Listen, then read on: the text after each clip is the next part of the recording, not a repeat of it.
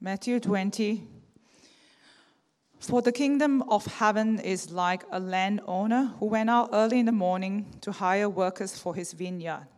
He agreed to pay them a denarius for the day and sent them into his vineyard. About 9 in the morning, he went out and saw others standing in the marketplace doing nothing. He told them, "You also go and work in my vineyard, and I will pay you whatever is right." So they went. He went out again about noon and about 3 in the afternoon and did the same thing. About 5 in the afternoon, he went out and found still others standing around. He asked them, "Why have you been standing here all day long doing nothing?" "Because no one has hired us," they answered. He said to them, "You also go and work in my vineyard."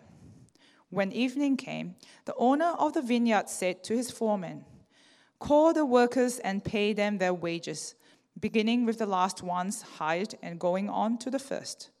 The workers who were hired about 5 in the afternoon came, and each received a denarius. So when those came who were hired first, they expected to receive more. But each one of them also received a denarius. When they received it, they began to grumble against the landowner. "These who were hired last worked only 1 hour," they said, "and you have made them equal to us who have borne the burden of the work and the heat of the day." But he answered, one of them, "I am not being unfair to you, friend. Didn't you agree to work for a denarius? Take your pay and go. I want to give the one who was hired last the same as I gave you. Don't I have the right to do what I want with my own money? Or are you envious because I am generous? So the last will be first, and the first will be last." Now the second reading is taken from Ephesians chapter 1, verse 3 to 6, and that can be found on 1664. 1664. Ephesians chapter 1, verse 3. "Praise be to the God and Father of our Lord Jesus Christ, who has blessed us in the heavenly realms with every spiritual blessing in Christ. For he chose us in him before the creation of the world to be holy and blameless in his sight. In love, he predestined us for adoption to sonship through Jesus Christ, in accordance with his pleasure and will, to the praise of his glorious grace, which he has freely given us in the one he loves."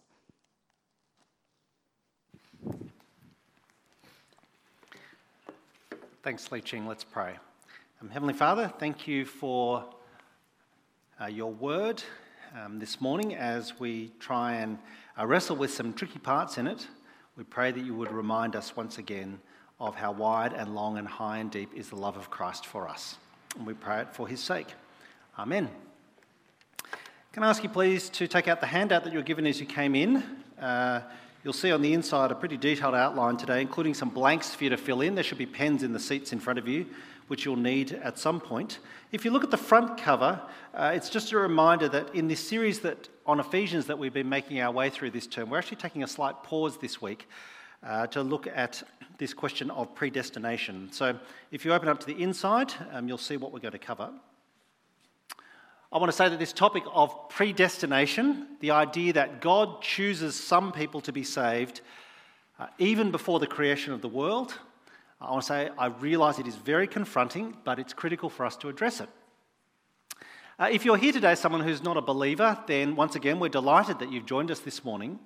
We're going to be trying to get our heads around a big and a controversial topic. I hope you see, if nothing else, that here in this church that we don't avoid the bits of the Bible that are hard.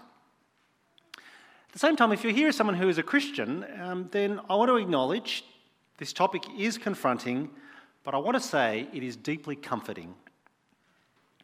And hopefully that's what you'll take away from this morning. Now, obviously I'm not going to cover everything in this talk, so this is in many ways the start of a conversation.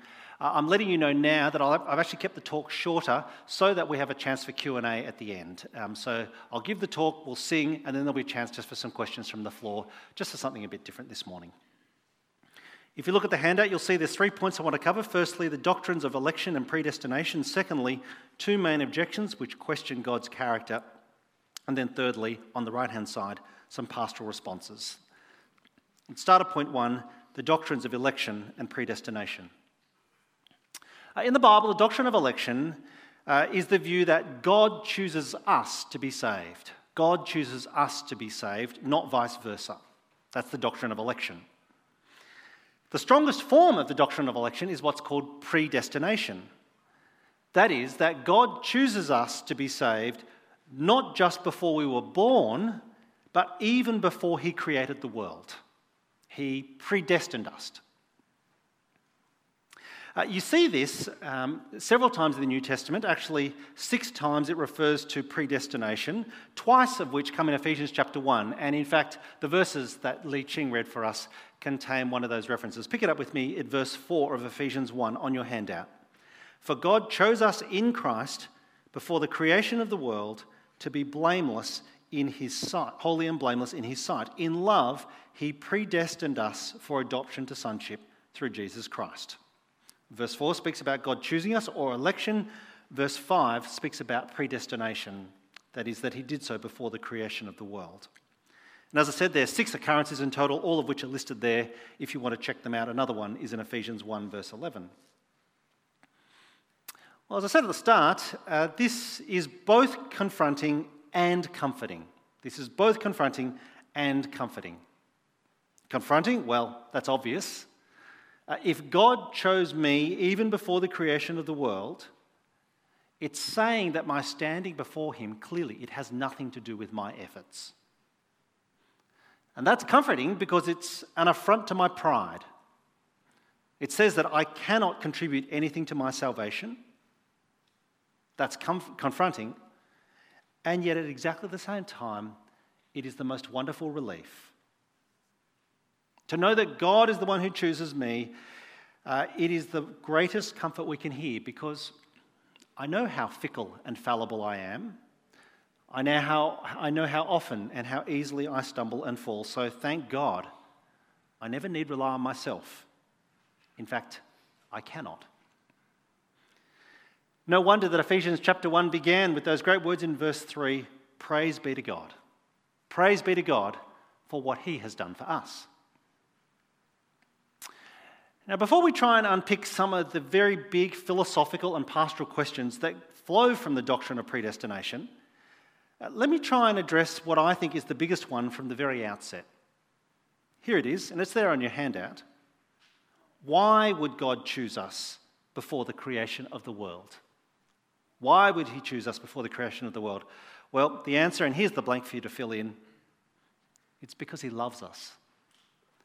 Because he loves us. Look at Ephesians 1 verse 4 again. For he chose us in him before the creation of the world to be holy and blameless in his sight. In love, he predestined us for adoption to sonship through Jesus Christ. According to the Bible, the reason that God chose us is not because we were deserving in any way. The world hadn't even been made when he chose us. The reason God chose us is simply because of his great love for us. I want to say there are very many big questions about predestination that I suspect we'll never fully answer. For example, why would God create some people if he knew he wouldn't choose them? Or the question that I'll never forget the night on which one of my kids, who was 8 years old at the time, after bedtime stories, turned to me and with very wide eyes said, "Daddy, why would God make a talking snake if he knew it would lead Adam and Eve astray?" Typical pastor's kid, hey? Here's my question. Why would God make a world knowing that the only way to redeem it would be through the death of his own son? There are very many questions about predestination that I suspect we'll never fully be able to answer, but one question we do know the answer to is this. Why did God choose us? Because he loves us. And that's one conviction we hold with absolute certainty throughout this whole topic. Well, that's the doctrine of election and predestination. Point 2, let's think about 2 main objections which flow from this doctrine, both of which question God's character. I've been trying to say throughout this series on Ephesians that actually the key thing about Ephesians is that it tells us what God is like. The first half of the book, what we've covered so far, he is a God who is rich in mercy. And in the second half of the book, when we pick it up again, this is a God who prepares good works in advance for us to do. They are both wonderful statements about the character of God. And yet, clearly, at least for many of us, predestination raises serious questions about God's character. Let me try and talk briefly about 2 of them. Firstly, and they're both printed there on your handout. Firstly, predestination is not fair. It's not fair. Isn't God unjust? Isn't God unjust for choosing some but not others? I mean, to most of us, that feels unfair. Well, the big question here is, what does it mean for God to treat us fairly? What does it mean for God to treat us fairly? Now, we've actually seen the beginning of an answer to that back in chapter 2 of Ephesians. I printed there on your handout. We saw this a few weeks ago. Ephesians chapter 2. Listen to the way in which Paul describes what all of us are like. Verse 1, "As for you, you were dead in your transgressions and sins, in which you used to live when you followed the ways of this world and of the ruler of the kingdom of the air, the Spirit who is now at work in those who are disobedient. All of us also lived among them at one time, gratifying the cravings of our flesh and following its desires and thoughts. Like the rest, we were by nature deserving of wrath." What does it mean for God to treat us fairly? Well, Paul is saying that if we were dead in our transgressions and sins, verse 1, if we are deserving of his wrath, verse 3, then, here's the blank for you to fill in, if God treated us fairly, as we deserved, no one would be saved. If God treated us fairly, as we deserved, then no one would be saved. And of course, the flip side is true. That means the fact that anyone at all is saved is a testimony to God's incredible mercy and grace. I'll give you an illustration to make the point. Imagine that there are 2 convicted criminals, both scheduled for execution. Imagine that it is right and just for them to face the consequences of their actions, for them to get what they deserve. If at the last minute the monarch chooses to show clemency, to give a pardon to one of them, well, you wouldn't accuse him of being unfair. You'd just say that he's merciful. That's the parable, I think, that Jesus is telling in Matthew 20. The first reading that Lee Ching brought to us. It's all about God's fairness. You remember how the story went? It's very topical given the upcoming job summit this week. It's about employers and employees and what's a fair day's wage. In this story, an employer has hired several workers and he agrees to pay all of them the same amount, actually the appropriate wage for a day's work. The thing is that when some of them get paid, even though they haven't worked for the whole day, well, what does that mean? It doesn't make the employer unfair. It just means that he is unexpectedly generous. And so by telling the parable, in many ways what Jesus is doing is testing us. He's asking us, pretty bluntly, with which worker do you most resonate? Because how we respond, it's a diagnostic of our own hearts. And here's the problem, isn't it? Most of us, of course, resonate with those who look as if they've been shortchanged, when they haven't. They got paid exactly what they contracted for. Instead, we're meant to see it from the perspective of those who reaped a windfall gain unexpectedly. Our reaction to Jesus' words, it shows, I think, how much we are at risk of a distorted view of what God is like, of how easy it is for us to fail to see his amazing and his unexpected generosity. Well, that's the first objection which predestination raises. Isn't God unjust? Let's look at the second one near the bottom of the page. Predestination means I can't be held responsible. Hasn't God denied me my choices? This objection runs along these lines. If God chooses us not just before we were born, but before he created the world, well, doesn't that mean really that our choices are illusory? Doesn't that mean we're just like puppets on a string dancing to the puppet master's tune, or actors in a play who just have to read out predetermined lines? This, of course, is a serious charge. It has huge implications. I mean, if it's true, why would you bother with evangelism? With trying to declare the good news of Jesus if God is the one who saves? Why would you bother with trying to be godly? If God has saved you, it doesn't really matter. How do we respond? Well, every time someone asks me this question, what I encourage them to do is to pick up this particular book here, which is today's recommended reading. It's referred to there on your handout. It's by Don Carson, called How Long, O Lord? Reflections on Suffering and Evil. How Long, O Lord? Reflections on Suffering and Evil. Have a look at the quote that comes from the key chapter there, which I think goes to the very heart of this question. Let me read it out.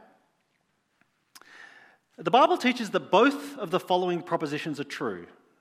Firstly, God is absolutely sovereign, but his sovereignty never functions in such a way that human responsibility is curtailed, minimised, or mitigated. And secondly, human beings are morally responsible creatures. We significantly choose, rebel, obey, believe, defy, make decisions, and so forth, and we're rightly held accountable for such actions. But this characteristic never functions so as to make God absolutely contingent. The view that both of these propositions are true, I call compatibilism.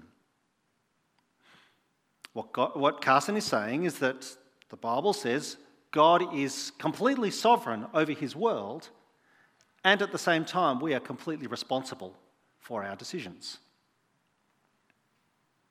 Now notice, actually, and this is helpful, he doesn't try to explain how those two convictions can be simultaneously true, both divine sovereignty and human responsibility. Actually, he'll concede that the Bible never fully explains how both can be true, simply that it insists both are. Let me give you a couple of examples. One from the Old Testament, one from the New Testament. This is on the next page, on the right-hand side of your handout. The Old Testament example, this draws from the episode where God's people Israel are in slavery in Egypt, and Moses speaks to the Pharaoh, telling Pharaoh to let Israel go free, and time again Pharaoh appears to say yes, but changes his mind. As a result, the 10 plagues come on Egypt as punishment. What's really helpful to notice about the incident of the 10 plagues is that sometimes the Bible says that Pharaoh's heart was hard. Sometimes the Bible says that Pharaoh hardened his own heart. And sometimes the Bible says that God hardened Pharaoh's heart. And the passage that I printed actually contains all three of those descriptions. Look at it with me, Exodus chapter 9, verse 34. When Pharaoh saw that the rain and hail and thunder had stopped, he sinned again. He and his officials hardened their hearts. So Pharaoh's heart was hard, and he would not let the Israelites go, just as the Lord had said through Moses. And then the Lord said to Moses, "Go to Pharaoh, for I have hardened his heart and the hearts of his officials, so that I may perform these miraculous signs of mine among them." Scripture insists both that God is sovereign and that you and I, we make real choices, real decisions for which we ought be held to account. The New Testament example, well, what I picked today is something that we have just done, the Lord's Prayer. So just a few minutes ago, when we prayed the Lord's Prayer, we confessed both God's sovereignty, your kingdom come, your will be done on earth as it is in heaven, while simultaneously taking responsibility for our actions, for owning the consequences of our decisions. Father, lead us not into temptation. Forgive us our sins, because they are real and we know that we're culpable. Now, what's really remarkable about divine sovereignty and human responsibility is that even though both are simultaneously true, still God shows compassion even when we don't deserve it. You see, our choices, our decisions, they have left us, remember Ephesians 2, dead in our sins. They've left us deserving of God's wrath. But despite all that, nevertheless, here's the blank for you to fill in. God always leans towards mercy, not rewarding merit. God always leans toward mercy, not rewarding merit. Because if he treated us according to merit, according to what we deserved, no one would be saved. We saw that actually back in Ephesians 2. Verse 8, printed there on your handout, it is by grace you've been saved through faith. This is not from yourselves, it is the gift of God, not by works, so that no one can boast. We reflected on this a couple of weeks ago. Even faith is a gift from God. And yet what matters, as we talked about, remember that water pipe illustration? If our faith is like the pipe, what matters is what flows through it, is the grace of God alone which saves. That's a testimony to his mercy and compassion. Okay, we've tried to talk about what the doctrine of election and predestination is. I've tried to reflect on a couple of the main objections which question God's character. Let me try and conclude them, point 3, with some pastoral responses. And I just want to draw on two things that flow from the doctrine of predestination. Firstly, make disciples of all nations. Matthew 28:19. What's really interesting is that Jesus never says to his disciples, because God is sovereign, just kick back and wait for him to save the ones that he's chosen. Jesus never says that. In fact, Jesus says the exact opposite. Jesus says, all authority in heaven and on earth has been given to him, so make disciples of all nations. And what he's doing is reminding us that our conviction that God's kingdom will come and that his will be done on earth as it is in heaven, that ought never turn us into Christians who won't share the gospel with others, either out of fear or apathy or just because it's inconvenient. I've expressed that somewhat negatively. Put much more positively, what Jesus is saying in Matthew 28:19 is that disciple making is the highest honour and the noblest calling than you could possibly imagine. Jesus is saying that as disciples, we belong to the greatest global enterprise the world has ever seen. It's a movement that is destined to succeed, even from before the creation of the world. What an extraordinary privilege we have as believers. No wonder, as we heard, again back in Ephesians 2, there on your handout, we are God's handiwork. We are created to do the good works that he has prepared in advance for us to do. So, make disciples of all nations. The second and final response, I just want to say something about comfort and assurance, given the doctrine of predestination. See how one theological statement that we hold to puts it. It's actually the basis of the Anglican Church. Have a look there, printed there on your outline. This is from the 39 Articles, Article 17. Predestination and our election in Christ is full of sweet, pleasant, and unspeakable comfort to godly persons. Isn't that a lovely phrase? Predestination is full of sweet, pleasant, and unspeakable comfort to godly persons. Which probably is not what you thought when we said today we're going to talk about predestination. And yet, throughout this talk, I've kept repeating that I get predestination is confronting, it's also meant to be wonderfully comforting. And so it's right for me to finish actually with Jesus' words in John chapter 10, printed there at the bottom of your handout. John chapter 10, verse 27, Jesus says, "My sheep listen to my voice. I know them and they follow me. I give them eternal life and they shall never perish. No one will snatch them out of my hand.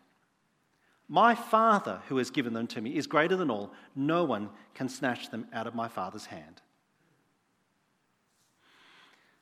Jesus is reminding us that when we stumble into sin, when we are plagued by doubts, assurance lies not in what we must do now.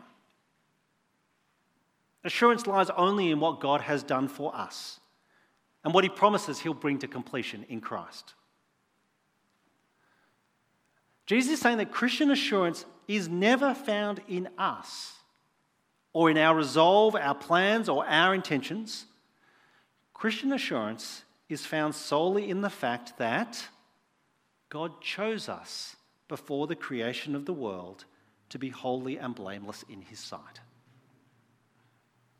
And what that means practically is that when we stumble into sin, when we are plagued by doubts, when we need comfort and reassurance, we don't look inward at ourselves. We don't look at the list of all the questions that we have.